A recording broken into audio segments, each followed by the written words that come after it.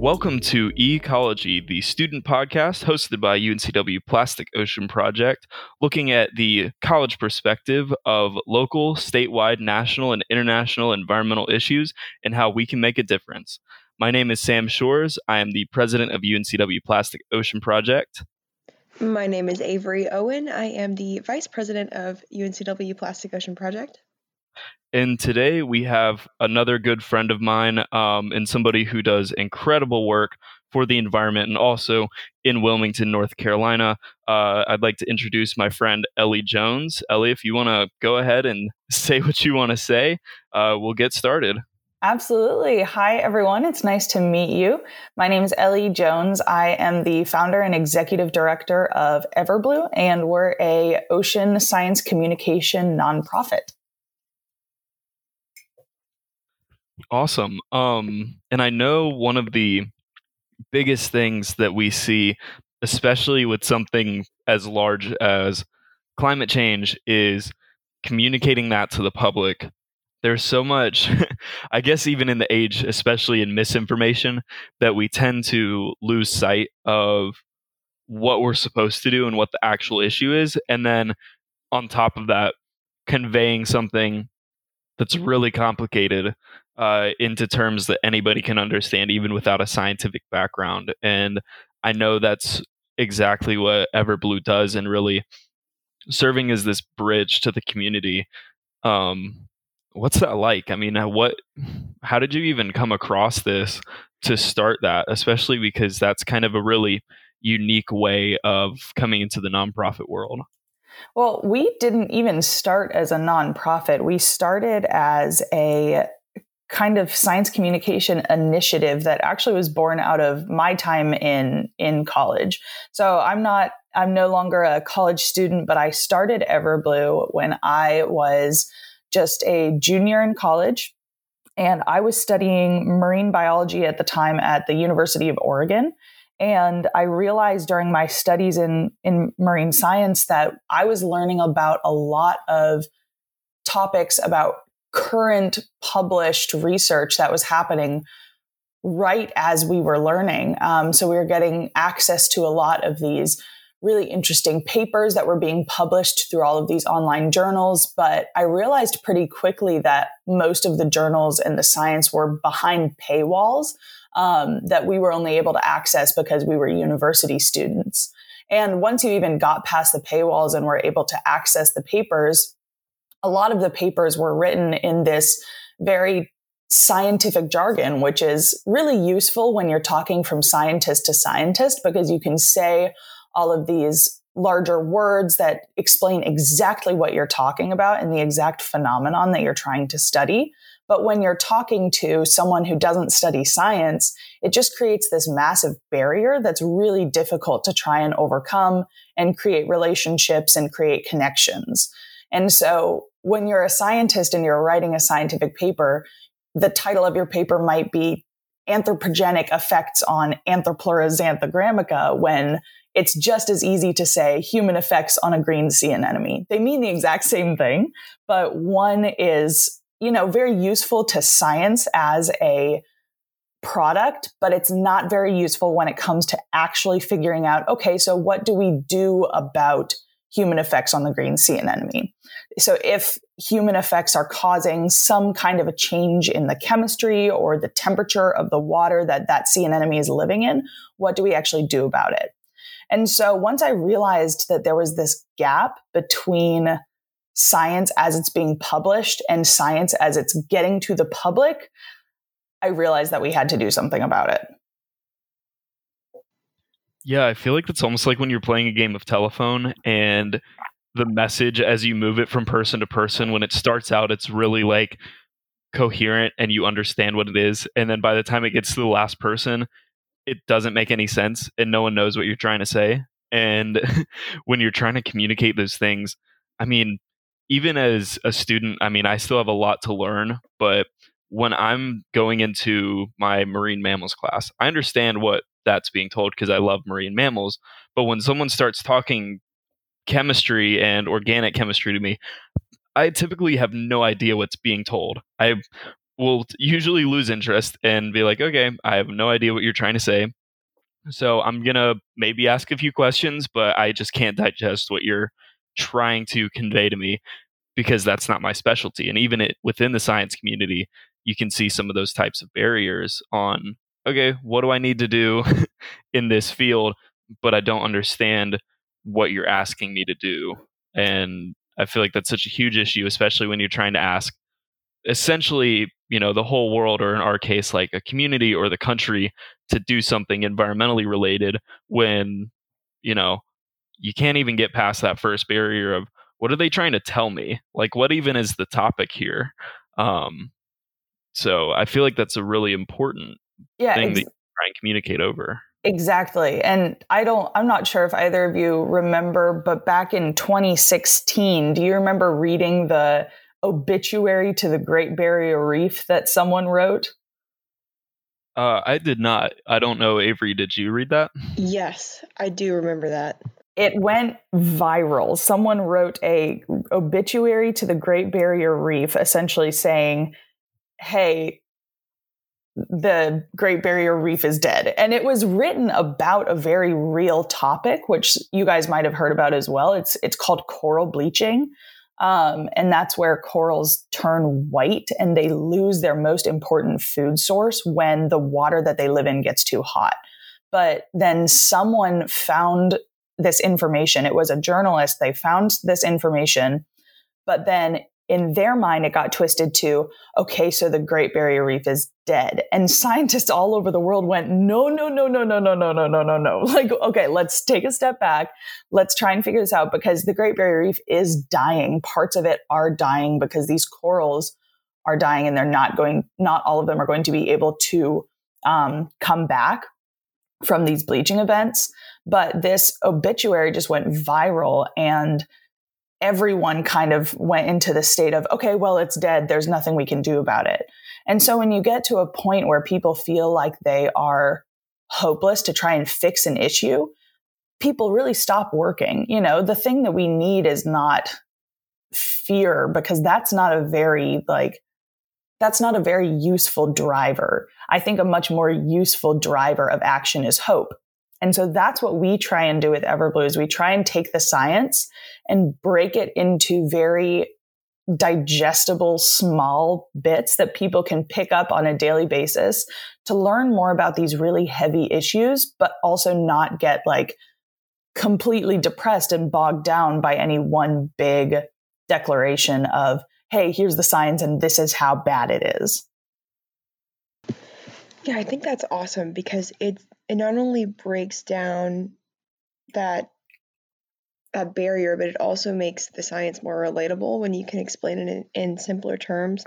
And I was just learning about this, and I took a scientific writing course last semester, and I was learning about the difference between science communication and science elaboration and explanation. And it's easy to communicate science without it really getting to a person.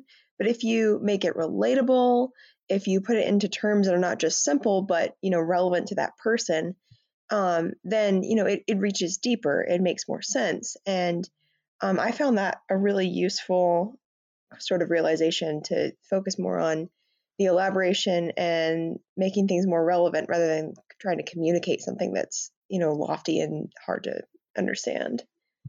Exactly. And so that's what we kind of aspired to do as Everblue before we were even a nonprofit, back when we just initially started this as a initiative where we wanted to try and communicate science well. So I sat there thinking, okay, so I know there's this barrier that we need to bridge in between science when it gets published and science when it reaches the public, but what on earth do I do about that? What tools do I have? And at the time, a lot of people were coming out with these social media platforms as ways to try and communicate with people. And I thought, oh my goodness, there's a way that we can try and communicate science to people, and everyone has it at their fingertips constantly. So we started Everblue as a social media initiative to try and just put little bits of science information into people's social media feed on a regular basis. And then it just got so popular from there that we made our website, our newsletter, and we started growing into what we are today.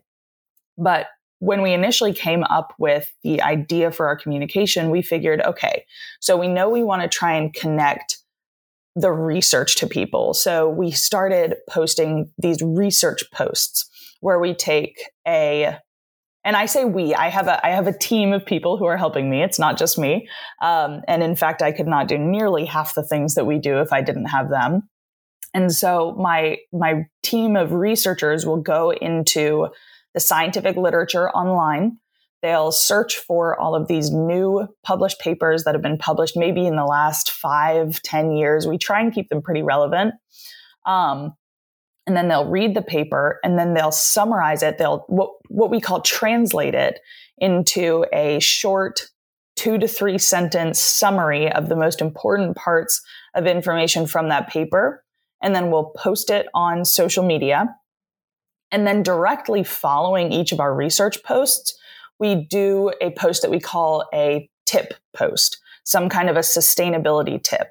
And we take a picture of one of the Everblue team members holding something, like maybe the tip is, okay, so this paper that we covered, that we summarized and translated was about the amount of plastic pollution that gets dumped into the ocean on a yearly basis. So then maybe the tip is something about reducing plastic in your own home. So maybe instead of using those traditional little plastic containers of floss, and the floss is also plastic, there's this company that will send you refills for this little glass jar that uses floss that's not plastic, so then we'll take a picture of one of the Everblue team members, maybe holding up that little glass jar, and then we'll post it with the explanation in the caption, like, hey, remember how we talked about this paper that talked about the amount of plastic that goes into the ocean every year? You can reduce that amount of plastic that goes into the ocean every year by maybe making this switch. And so we try to keep them really small and really attainable for people, because we want people to be able to pick and choose the different changes that they can make in their lifestyle and not feel like the only option they have is either to buy an electric car or do nothing, because even though those big actions are really helpful, they're not always attainable to people, and they're not also always something that's going to fit into everyone's life. So we try and make the tips really small. And then we made the choice early on to actually connect it to a picture of one of our team members so people can see, hey, these are things that we do as well. These are little changes that we can make in our life.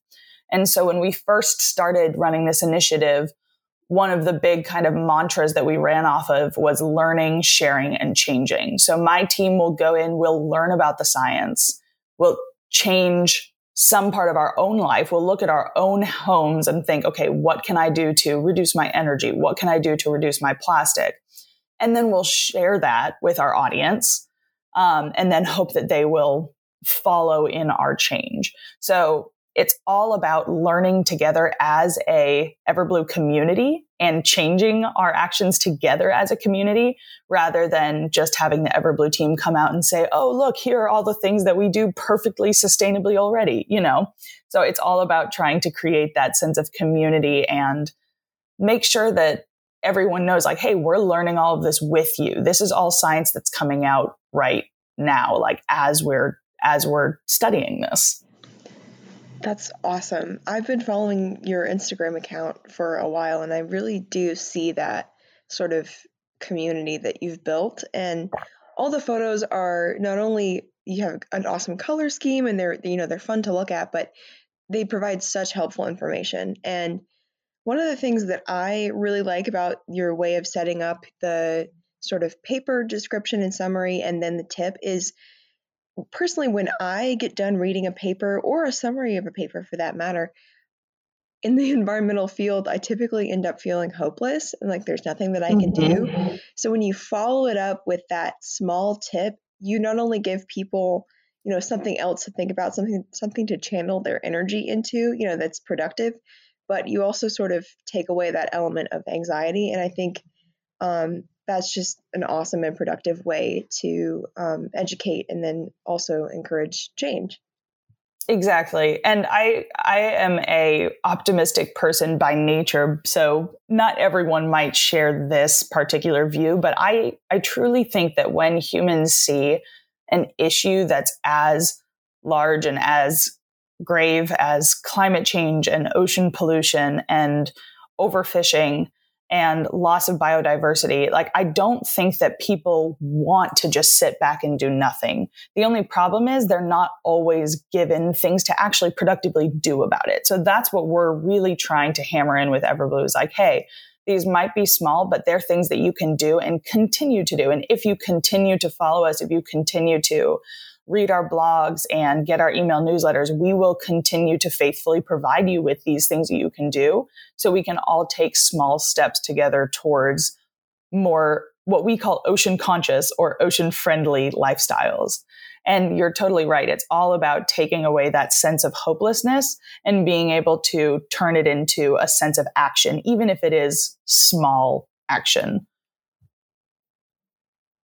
Yeah, I feel like when you try and tell people, especially in our field, is we need to entirely get rid of plastic, as soon as we can, really, that makes people feel like you're telling me I have to stop a multi-billion and trillion-dollar industry. I don't think I can do that. Versus saying, hey, if we all switched to these different companies or all switched to these different aspects of life that really did make a difference, even if it is something like, finding a zero waste shampoo bar or something, or buying locally, that it actually can shift that industry tremendously, or the demand itself could cause the industry to change to accommodate the needs and demands of the consumers themselves, for example. And so it kind of shows that one is, I've kind of talked about this in the previous episode, was positive peer pressure is that if everyone else around you is trying to make the right change, and encouraging that in a good manner, that is like, hey, you can easily take this step and here's a viable solution that's placed right in front of you. You don't have to search for it. It's right here. You can take it or leave it, but we're all going to try and make that step too. I feel like it encourages people themselves because they see their friends or their family or a bunch of people even on social media having fun doing those changes, trying to live a healthier life that also reciprocates into a healthier planet, makes people much more likely to step up and do that change versus saying, we have to shut down the plastic industry right now and you guys will be responsible, sort of thing. It puts a lot of weight upon the person who's viewing that, like, wait, I have to do that? I don't think I can make that happen. But creating that sense of community, from what I've seen you guys do, really delivers it in a manner that is encouraging, but also saying, like, there's a very real issue, but we can do it. We don't have to shut it down. Like, it's not like a David and Goliath situation. It's more like I don't even know how you would like it's a level playing field because everyone makes those changes. Everyone gets something done. It's not this massive task as it seems, and it's not like it's an inevitability that the world is going to end. Exactly. And we always try to like bring in that sense of community. And you're right with the positive peer pressure aspect of it too. And something that we almost play off of as a, social media initiative or like a nonprofit that has a lot of our communications very based in social media. We're definitely playing off of this idea that sustainability is like a fad right now. It's a very popular thing to be doing. And some people are really, some people are more, what's the word I'm looking for? Just, I don't know, have been criticizing that because like, okay, if it's a fad, that means it might go away at some point. But from a communications perspective, I'm all for it because the more that we can open up doors to those kinds of conversations, the better. And if sustainability is already in people's heads, it's so much easier to open that door and then slowly get to talk about, hey, well, these are all the reasons why we do sustainability. Like, these are the things that are happening in the ocean right now. And so years ago, when when that video came out of that scientist down in Costa Rica who pulled the straw out of the turtle's nose, and then suddenly straws saving turtles, like not using straws saving turtles, became this huge fad, I almost didn't care. I'm like, you guys can talk about straws as much as you want, because guess what? That's like a trampoline into the next subject. That's a super easy way to jump right into plastic pollution as a whole. So while some people are kind of critical of, okay, we can't just stop using plastic straws and the problem is solved, it's like, no, absolutely not. But that's a super easy way to kind of get people's attention and then go into the rest of the problem, because you have to start somewhere. And you also touched on a really interesting topic that I wanted to bring up, and just the idea of where the pressure to kind of fix this falls. And especially because both of you are working with Plastic Ocean Project, let's go ahead and talk about plastic. There's this really kind of big conversation going on right now in the field of like plastic science, of where does the responsibility to fix the plastic issue fall? Does it fall on producers, like people in industry who actually create plastic? Does it fall on consumers, the people who are buying that plastic and making that choice? Or does it fall on legislators, people who are creating laws that allow industry to be able to create more plastic? So is it the consumers, producers, or policymakers?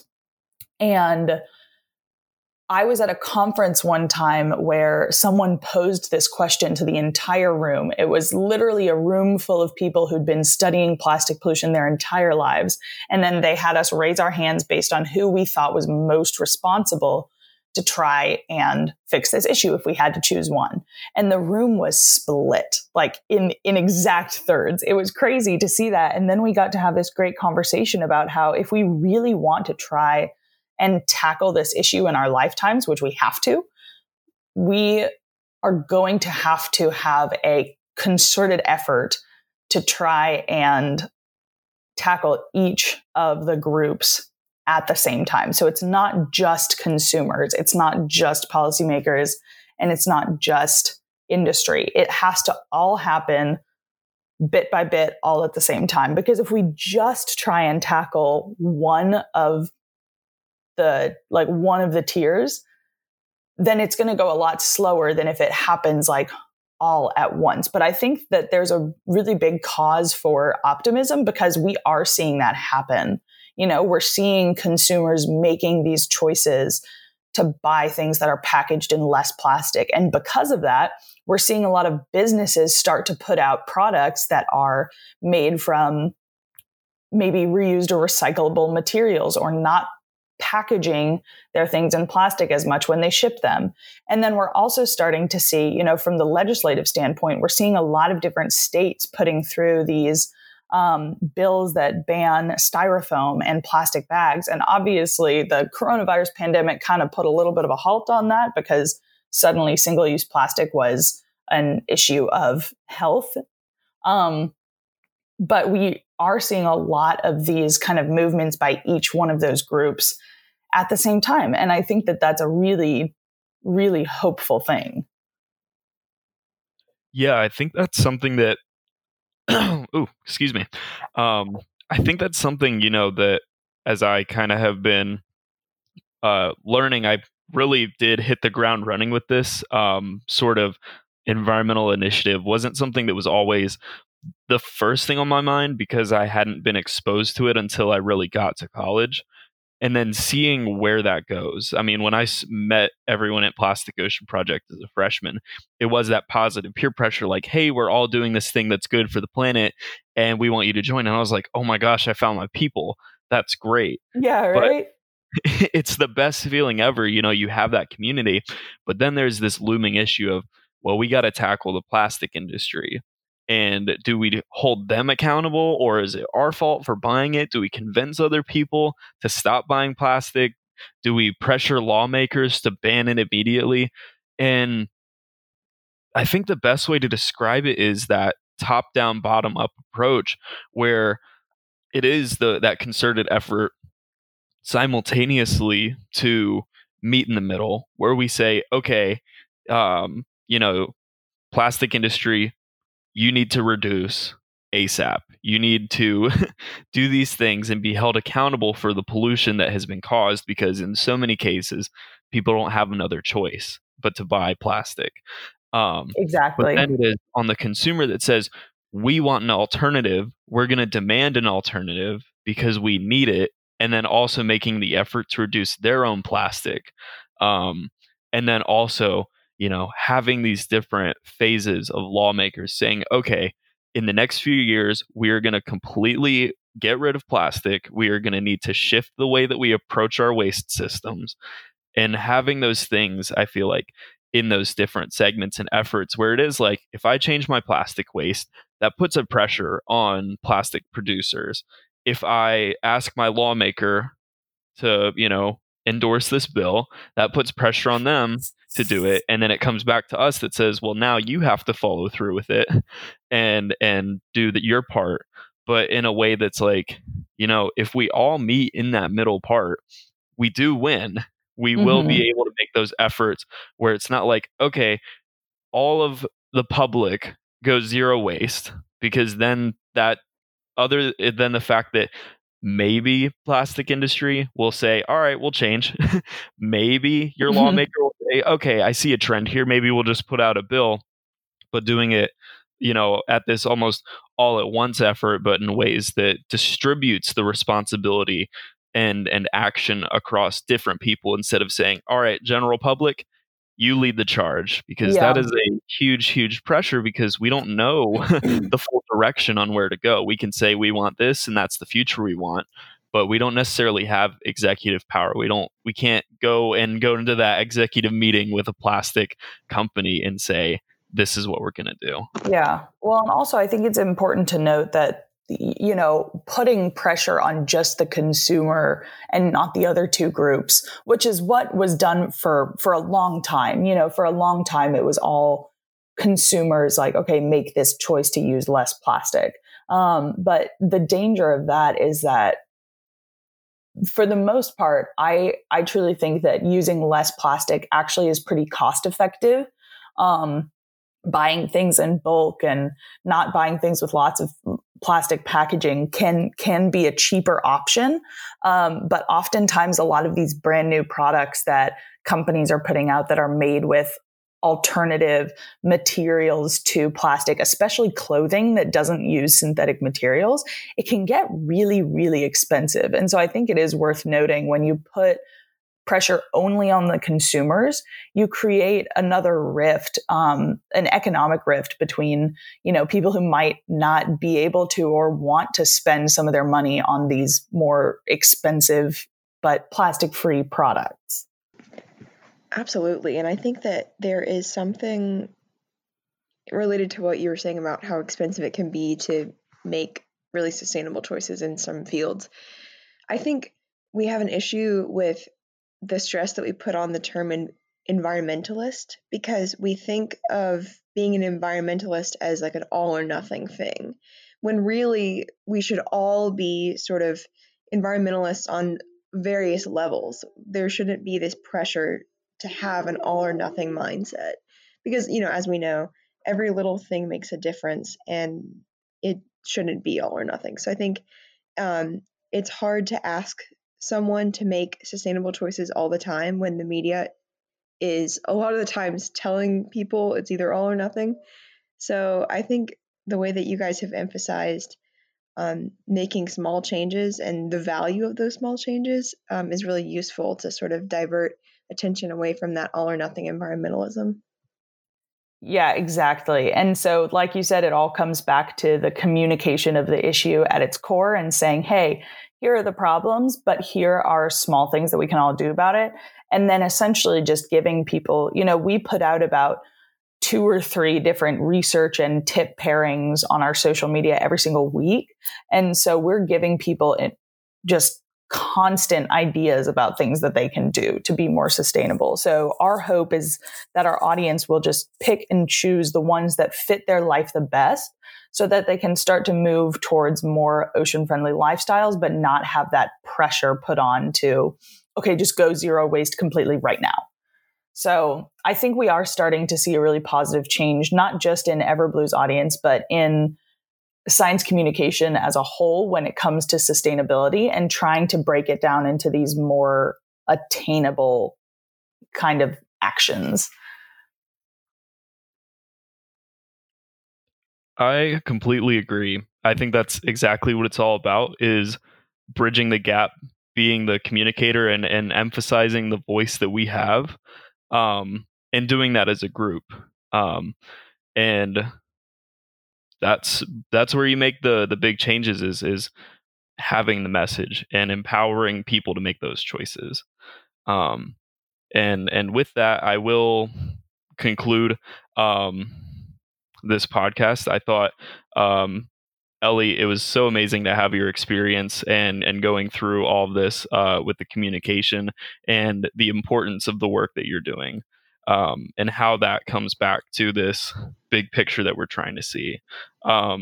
And so I want to thank everybody for listening and tuning into our podcast. If you want to check us out on Instagram, it's at UNCWPOP.